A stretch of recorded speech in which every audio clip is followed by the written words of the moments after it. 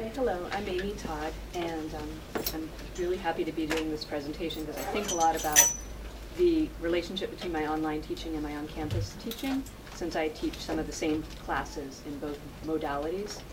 I teach 2 classes online for UMass Boston. One is Introduction to Biological Anthropology, and one is Peoples and Cultures of Mesoamerica, or Mexico.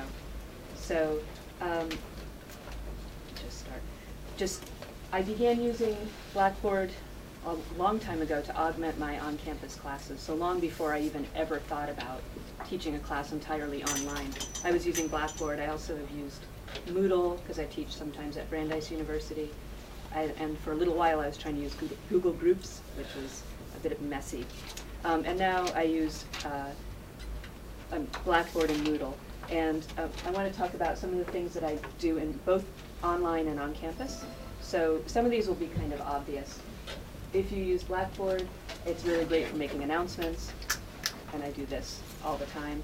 And also, of course, for posting resources, for posting links, for posting files.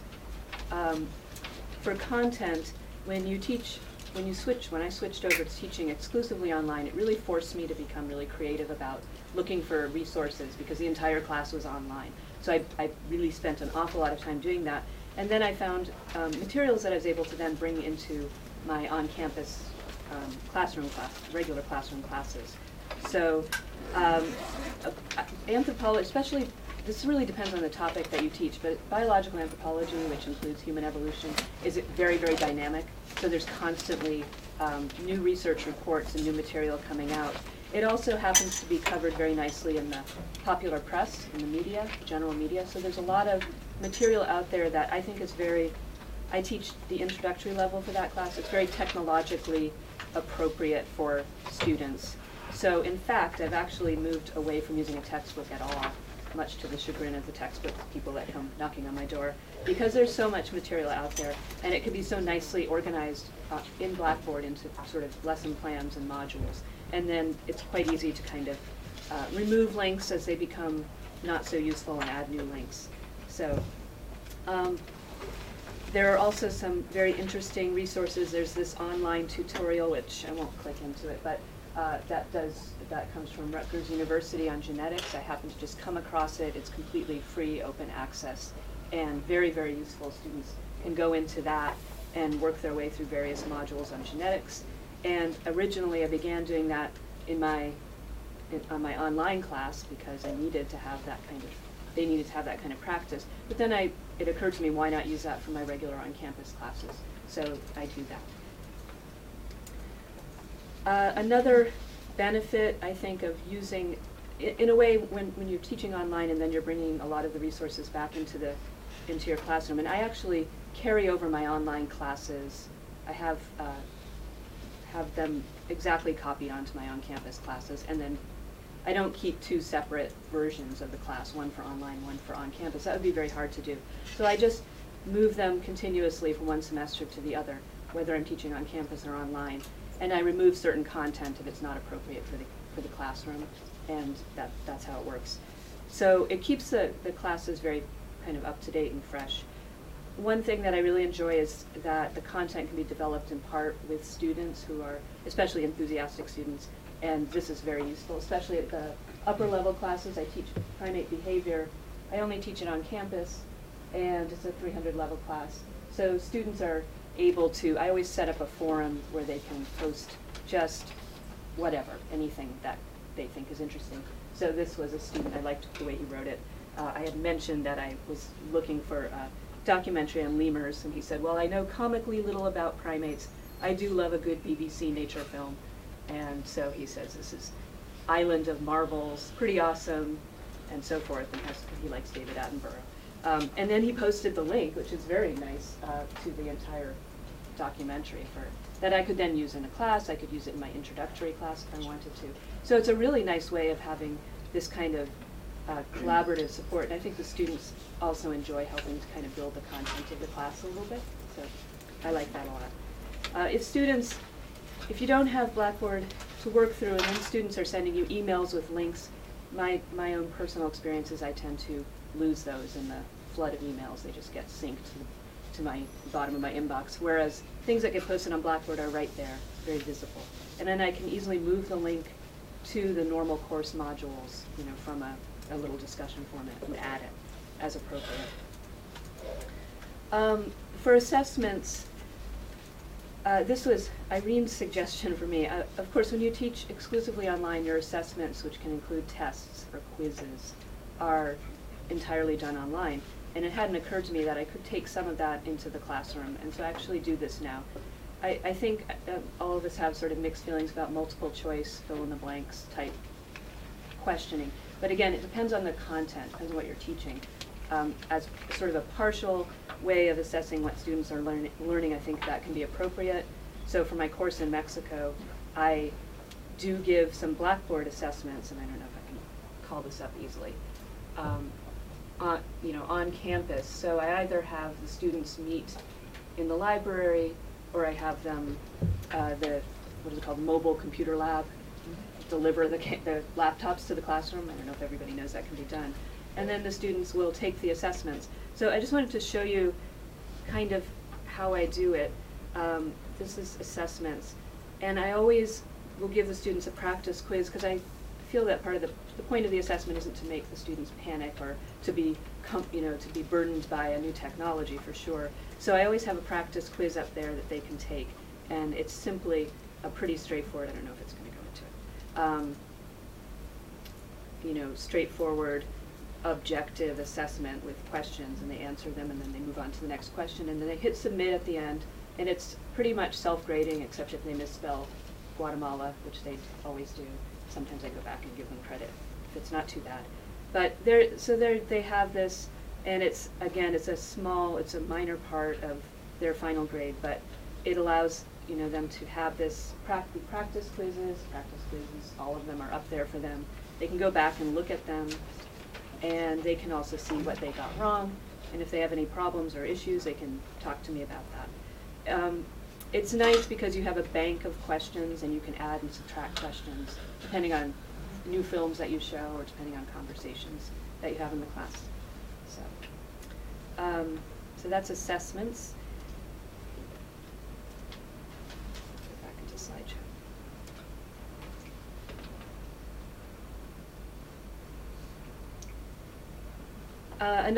I wanted to just mention this. Another assessment that I've started doing is a kind of hybrid assessment. I don't do this on my online classes, but I do this on my on-campus classes using Blackboard. And this is actually the new version of Blackboard Learn, so I know some people are starting to use that.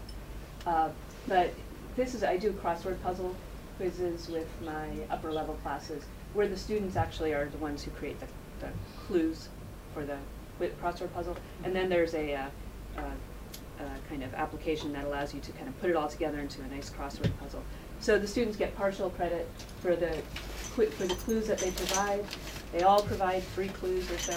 They use it as their study guide, and then they go and take the crossword puzzle on primatology, and they enjoy it, and everybody does well on it. So it's kind of fun, and it's only part of of the various things that they have to do, but it's particularly good when you have a technical vocabulary that they need to be working on.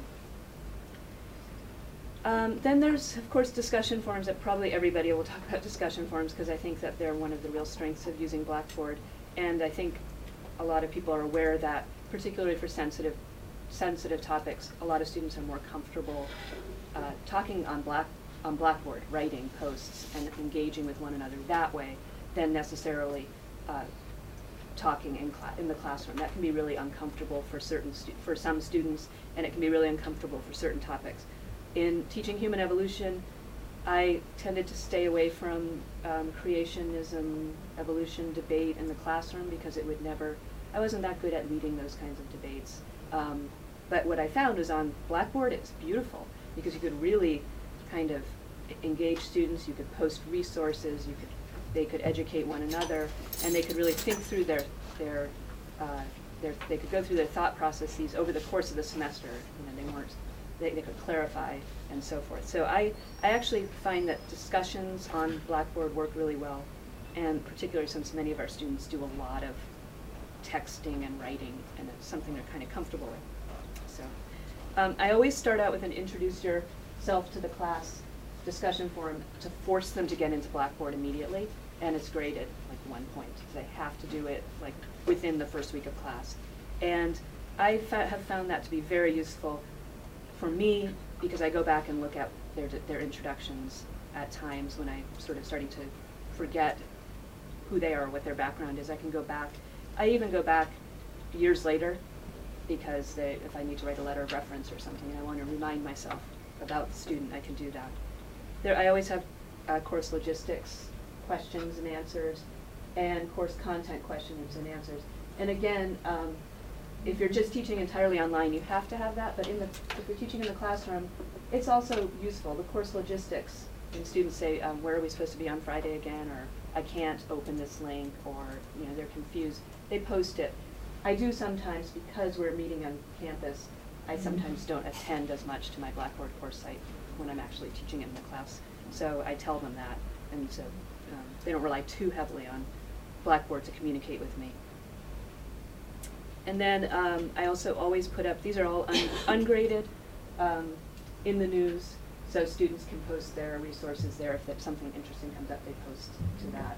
And it's just low stakes, ungraded assignment. And then I have these graded forums, and this has really changed the way I teach. Because I teach online entirely, for example, the course on Mexico, I taught for the first time last summer online, and I actually had to make up a lot of discussion prompts, which were kind of like homeworks that students would respond to. I ended up taking about half of those and turning them to assignments for my on-campus class. And I have them submit in 2 ways. One is as a journal entry.